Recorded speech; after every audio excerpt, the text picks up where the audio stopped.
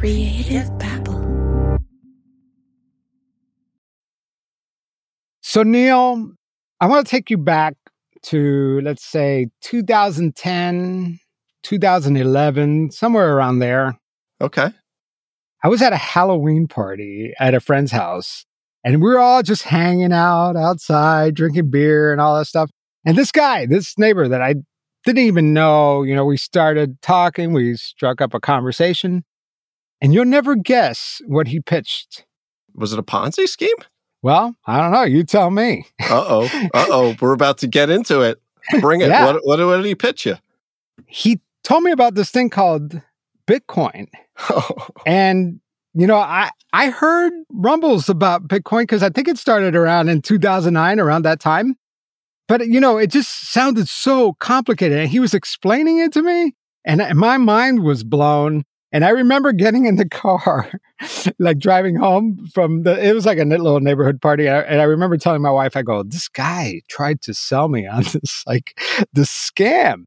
Oh, and, my.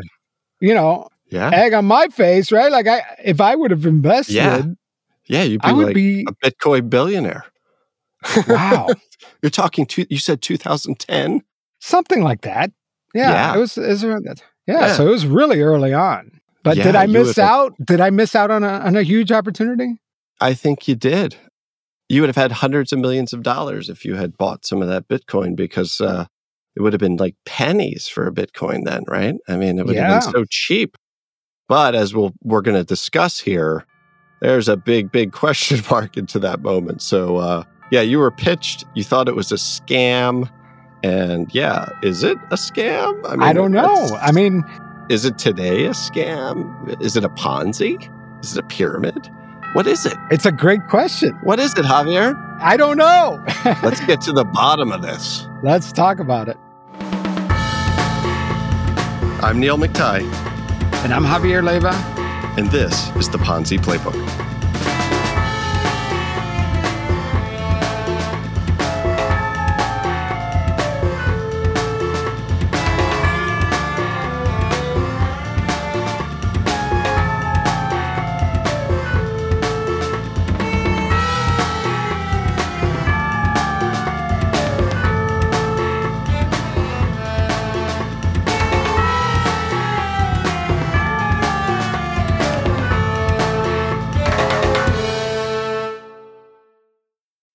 When you need mealtime inspiration, it's worth shopping Kroger, where you'll find over 30,000 mouth-watering choices that excite your inner foodie. And no matter what tasty choice you make, you'll enjoy our everyday low prices, plus extra ways to save, like digital coupons worth over $600 each week. You can also save up to $1 off per gallon at the pump with fuel points. More savings and more inspiring flavors make shopping Kroger worth it every time. Kroger, fresh for everyone. Fuel restrictions apply. So, Neil, is Bitcoin a Ponzi scheme? That's the question that we're going to ask today. And I want to pitch to you this analogy that I heard that really resonated with me. Okay. So when we think of a Ponzi scheme, we know that everyone eventually loses, right? Like the house of cards always falls. The question is today, is Bitcoin and other cryptocurrencies the same kind of paradigm, right? So have you ever heard of a euthanasia coaster? No, but I'm envisioning this in my head, and I've got Dr. Kevorkian there. And what is this thing? If Dr. Kevorkian had a theme park, he would have totally the euthanasia roller coaster. Totally have the euthanasia roller coaster. And so I had never heard of this. It's a roller coaster. It's made out of steel, just like every other roller coaster. Okay. And it holds passengers. But what's the difference here? The euthanasia roller coaster would be the tallest roller coaster in the world, okay? It would go up 456 feet up in the air. And just to compare that, the tallest roller coaster right now, it's about half that, right? Oh, wow. And then it would free fall, straight down, okay? Just whee, all the way down. And then it would go into a loop, a very large loop. And then it would go into another loop, but that loop is a little smaller. And then another loop, a little smaller, and another loop, a little smaller. And by the end of that coaster, every passenger is dead. And the reason why everyone is dead It's because no one could survive the 10 Gs of force coming at them the entire ride. Oh my. And so what I'm wondering is, a Ponzi scheme is kind of like a euthanasia roller coaster, right? You go on this crazy high at the beginning, and the crash is very dramatic, right? And at the end, everyone loses.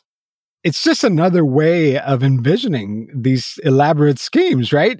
I think it's perfect. So is it fair, though, to compare a cryptocurrency to a euthanasia coaster? You know what? I actually like it more than a Ponzi because everyone is a very willing participant, right? You sort of say, you know what? I want to get in on this. It is like a Ponzi without a head. It's like a Ponzi without a con man. It's like everybody's running the con. And, just like the roller coaster, everybody's going to get on the roller coaster. They're going to go on the ride. Now, the question would be with euthanasias, you are doing that so you can wrap it up. But with a Ponzi, or at least with Bitcoin or any other type of cryptocurrency, you're hoping that roller coaster is just a fantastic ride and you fly into riches. So that's where the analogy gets a little interesting. And that's where I think this is a gray area and why it's worth discussing on an episode. All right, so let's just jump into it. Javier, I don't know if you've been following the news lately, but the Securities and Exchanges Commission doesn't like cryptocurrency. Well, maybe I should rephrase that. The Securities and Exchanges Commission has made it clear that cryptocurrencies will be regulated by the SEC. We've heard the news, right? Sam Bankman-Fried was indicted. He's now on house arrest. Just recently, Binance was sued by the SEC. And the SEC is basically saying, you guys are going to be regulated and you're going to follow our rules because you are not going to be treated differently. Yeah, you're right. The SEC has made their position pretty clear on this. And Gary Gensler, the chair of the SEC, just recently said after the news of Binance and Coinbase and those lawsuits that there's nothing about crypto security markets that suggests that investors and issuers are less deserving of the protections of our security laws. In fact, Justice Thurgood Marshall wrote in the Supreme Court's famous decision that Congress's purpose in enacting the securities laws was to regulate investments in whatever form they are made and whatever name they are called. This is not just a talking point. This is the law of the land. And of course, this is like a quote within a quote. So there you go, Neil. That is the SEC's view on cryptocurrencies. Yeah, I think you're right, Javier. Gary Gensler is clear. Crypto is going to be regulated by the SEC. What he's basically saying is, button up, boys. We're coming after you if you don't play by our rules. And you can try to obfuscate and make it look like it's not a security or this isn't an investment, but that ain't going to fly in the courts because you're selling it like it is. And the public thinks that it is that. And people buy cryptocurrency tokens, which, come on, what a garbage word that is. They buy cryptocurrencies for what reason? To make money. They don't buy it because it's an easier way to go down to the grocery store and buy things. So Javier, like Binance and Coinbase, they don't agree with Gary Gensler. They claim that crypto is not a security, or if it is a security, it's somehow unique in the realm of securities. So, Neil, this is a fascinating discussion that could go on forever, but this is a Ponzi playbook, right? Is crypto a Ponzi? Answer it once and for all. Okay, I guess I'm going to be the authority on the subject. I am not going to be making any friends in the crypto world today, and I know that. And I hope that those who are crypto defenders understand that this is an opinion, and I welcome debate. And plus, our show, by the way, is not to be taken as financial advice.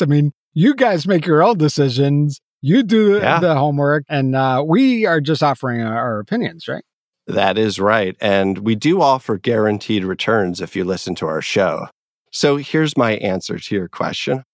Fundamentally, it's my belief that cryptocurrencies are empty vessels that produce zero value. So it's kind of like you go down to the country fair and you buy a $1 wooden token, and then you turn to the person behind you and say, hey, would you like to buy this $1 token for $1.50? And they say, yes.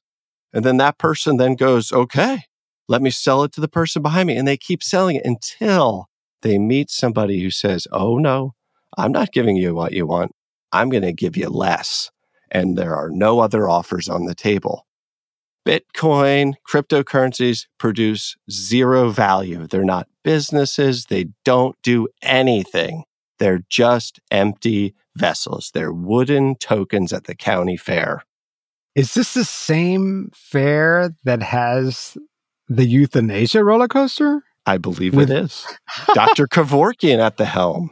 This is a terrible fair, man. It is. And all the people who are in the line who are buying that token are Ponzi schemers. So it's not, well, they're all individually Ponzi schemers. And what they want to do is they want to pump the hope, pump the dream. They want you to believe in Bitcoin. And we all saw the guys with the Bitcoin laser eyes on Twitter. What were those laser eyes doing? They were infecting you with the virus of belief that Bitcoin was going to go to $5 million a coin. Okay. Step right up, kids. Step right up. Step right Guaranteed up. returns. So, but we know that the only way Bitcoin is going to guarantee any returns is if you can guarantee that there's another fool in the line. And not only that there's another fool in the line, that everybody's in on building the hype. Because once the balloon pops, we know that nothing rises. And Bitcoin is just an empty vessel once again. And that's why I'm hating on the Bitcoin, or at least hating on crypto. Now, there are things I do like, so I want to spin it. I don't want everybody to think, oh my gosh, I can't listen to this show anymore. Look at this old man. Just can't accept something new, you know? So what do you like? What do you like about crypto? By the way, I think blockchain is a great technology. I think blockchain, like you said, is a great technology. This idea of a decentralized ledger that isn't dependent on one source to do all of its computations, or that's also incorruptible. I think that's really interesting as a technological advancement. I also think that Bitcoin or crypto could just be called what it is, which is a currency. It's just another currency, albeit not a currency controlled by any government or state, a currency that is without a head or without any sort of really firm regulation. It's a currency that's getting a lot of bad rap in the news. I mean, I would be scared to death to invest in one of these companies, because how can you tell the fraudsters from the people who are trying to run a legitimate business? This is a big and complex question. But there's a whole nother layer to this onion that we should peel back here today, Javier. And that is that crypto has also created these tangential businesses and economies that support crypto. For example, crypto exchanges. And that's, Binance, Coinbase, and these sorts of things. They're the ones who are getting sued. And frankly, the DOJ and the SEC are suing companies left and right for running frauds and Ponzi's and pyramid schemes and whatnot, because they're creating little black boxes on the side of the crypto highway. So when you take your money and you invest in crypto, but it actually goes into, say, Sam Bankman-Fried's black box, at that point, it can fall off the ledger. That is, if the assets can be commingled, assets are fungible. So we really can't trace or track that. And that's when founders and business owners are actually diverting assets that are supposedly under the ownership of the investors or those who bought the tokens. But they're diverting those funds into their own pockets, or to pay kickbacks or commissions, or to fuel these extravagant lifestyles. At that point, they truly are frauds. They truly are schemes. And there's that great podcast and book, The Missing Crypto Queen. It's fantastic. And the Missing Crypto Queen, she's still missing. We don't know where she is. I just think that crypto has allowed fraudsters to really amplify the schemes in a magnitude that we've never seen before. It gives that opportunity that was never there before, because every time something new is spun up, any new technology or any new thing, this is a breeding ground for fraudsters, right? And shall we get into the case? I mean, shall we? Yeah, Javier, we're going to talk about Forsage. $340 million crypto Ponzi with a Jane Doe who hasn't been found, right after the break. So, Neil, you were talking about this company called Forsage. Yeah, forsaged into giving up your money. So tell me, why is this Forsage company involved in a potential Ponzi scheme? Yeah, let's talk about that. Well, we know that around January of 2020, at least by then, through August of 2022, there was this website, forsage.io, which if you have... Is it EO? Yes. Or is it IO? It's not an IO? Oh, you know what? Are you speaking Italian? It's Italian. Hey, this is an English podcast, Neil. Well, I'm sorry about that then.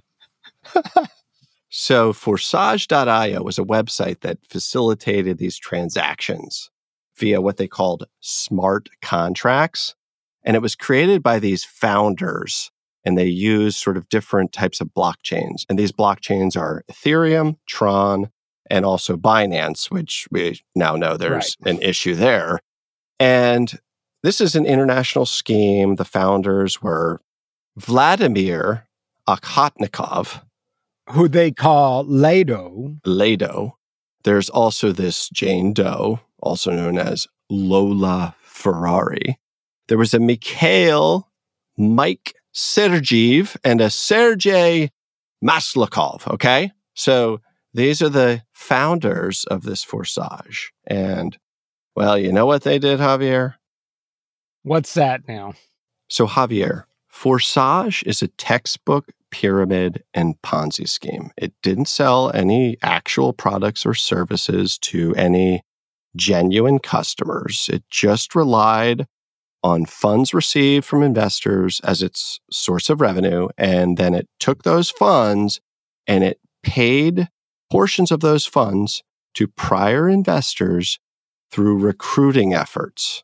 So basically, the only way they really make money is by recruiting other members into the scheme, which basically is a pyramid scheme, right? Yeah, exactly. You know, you start out with the founders, they recruit people, and then they get their cut of whatever money comes in from those whom they recruited, and so on and so forth. And the pyramid just keeps getting bigger. But where it becomes a Ponzi scheme is that they're taking the investment money, and they're not just a nice, clean pyramid where it's this goes to this party, this goes to this party, we then retain the asset. It's a black box again.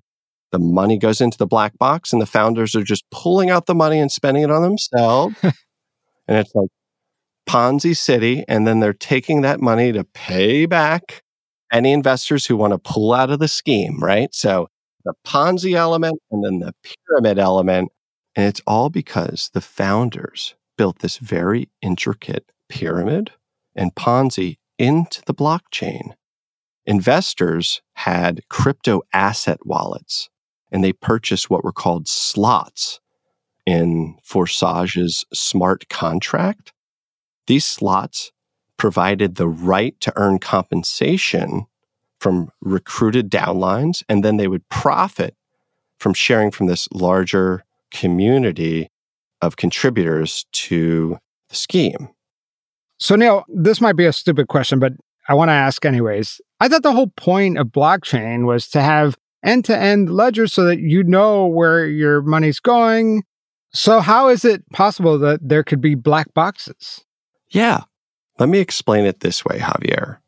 Binance, Forsage, Coinbase, these are like parasites that are attached to blockchain, or at least the public ledger. so that when you're driving down the road of blockchain and you know everything is clear, everything is transparent, but then you go off on a website like Forsage.io, things can happen on that website that don't have to get recorded onto the ledger. Yeah, I'll admit this is very complex stuff and I'm not an expert, but what I do know is that when the cryptocurrency is flowing down the public ledger and is fully transparent, it can also be taken off into someone's private bank account. And in many cases, for example, with Sam Bankman-Fried, that money could then be put into a sort of holding account. And in that case, we don't necessarily know what's happening to the funds. The thing about Forsage that makes it really complicated is that there's a lot of disclosure on the front end when somebody goes and funds their crypto asset wallet. They know they're purchasing the slot. They know that they have to recruit other investors. So back to that original idea we talked about where everyone's the Ponzi schemer, right? Everyone knows that they're going to get a cut. So they want to recruit. They want to pump the scheme so they can get more and more money from their recruiting efforts. So everybody's in on it. Everybody's a part of the Ponzi. But where it becomes fraud and problematic is that an analysis from the DOJ showed that over 80% of those Forsage investors received less Ethereum, that is the cryptocurrency, than they had invested, with over 50% never receiving any payouts whatsoever. And that's because the founders and also a number of what were called these crypto crusaders who were US-based sort of ambassadors or master pump and dumpers, those folks, what they were doing was diverting investor funds into accounts under their control and then spending those monies. And that was not disclosed to investors. And eventually their greed got in the way, they ran out of dough, and they got caught. Yeah, so now this company Forsage is exposed, right? They're being accused of doing this Ponzi scheme, but this isn't an American company, right? That's right. You got defendants here from the Republic of Georgia, from Indonesia, from Russia. I mean, how can the SEC really crack down on this company Forsage? Yeah, you make a great point. The SEC does file a complaint against those international defendants, including Jane Doe. And we know that they also file a complaint against those US-based promoters, the quote-unquote crypto crusaders, right? And that's because Forsage was conducting its business also inside of the United States. There were US investors. There were these promoters who were based in the US. So while from a jurisdiction standpoint, it might pose a problem, they still have an obligation to US taxpayers and US citizens to protect the laws of our country. So in other words, maybe Mikhail and Vladimir won't be able to step foot in the United States without facing any consequences. But those people that were involved in the scheme here in the U.S. have faced charges, right? Yeah, we know that 2 US-based defendants actually just went ahead and settled the charges. And they were just like, get this out of my life, whereas others haven't. So it's complicated. You know, Jane Doe may never be discovered. She might be in Bali having a blast. We don't know. Well, that's what Ponzi schemers do, Neil. Yeah. And with a name like Jane Doe, you know, you don't have to worry about being found out. So you just hang out and enjoy the fruits of your Ponzi. You know what makes this case really fascinating is that it's actually the first case that involved criminal fraud charges by the DOJ for a DeFi or decentralized finance Ponzi scheme. So it's demonstrating not just the Securities and Exchanges Commission commitment to regulating cryptocurrencies, but it also represents the Department of Justice's position as it relates to its commitment to combating fraud. So that is a pretty clear statement from the DOJ. Well, Neil, that might be the first criminal charges involving a decentralized finance Ponzi scheme, but it definitely won't be the last. And it won't be the last time you hear us talk about it either, because, you know, while doing research for this episode, we have uncovered so many interesting Ponzi-like schemes involving blockchain or crypto, and it's like a whole new world for the Ponzi playbook, right? It really is. Javier, before we go, I just want to pose one thought to our listeners. Isn't it a red flag that everyone was talking about the idea of mining cryptocurrencies? I mean, what the heck? We're digging for coal in our houses? Yeah, I mean, the whole thing, to me, it sounds like a carnival trick, It's like the carny trying to lure you in, mine these things. And the whole thing, I have issues with the whole mining thing and its environmental implications and stuff like that.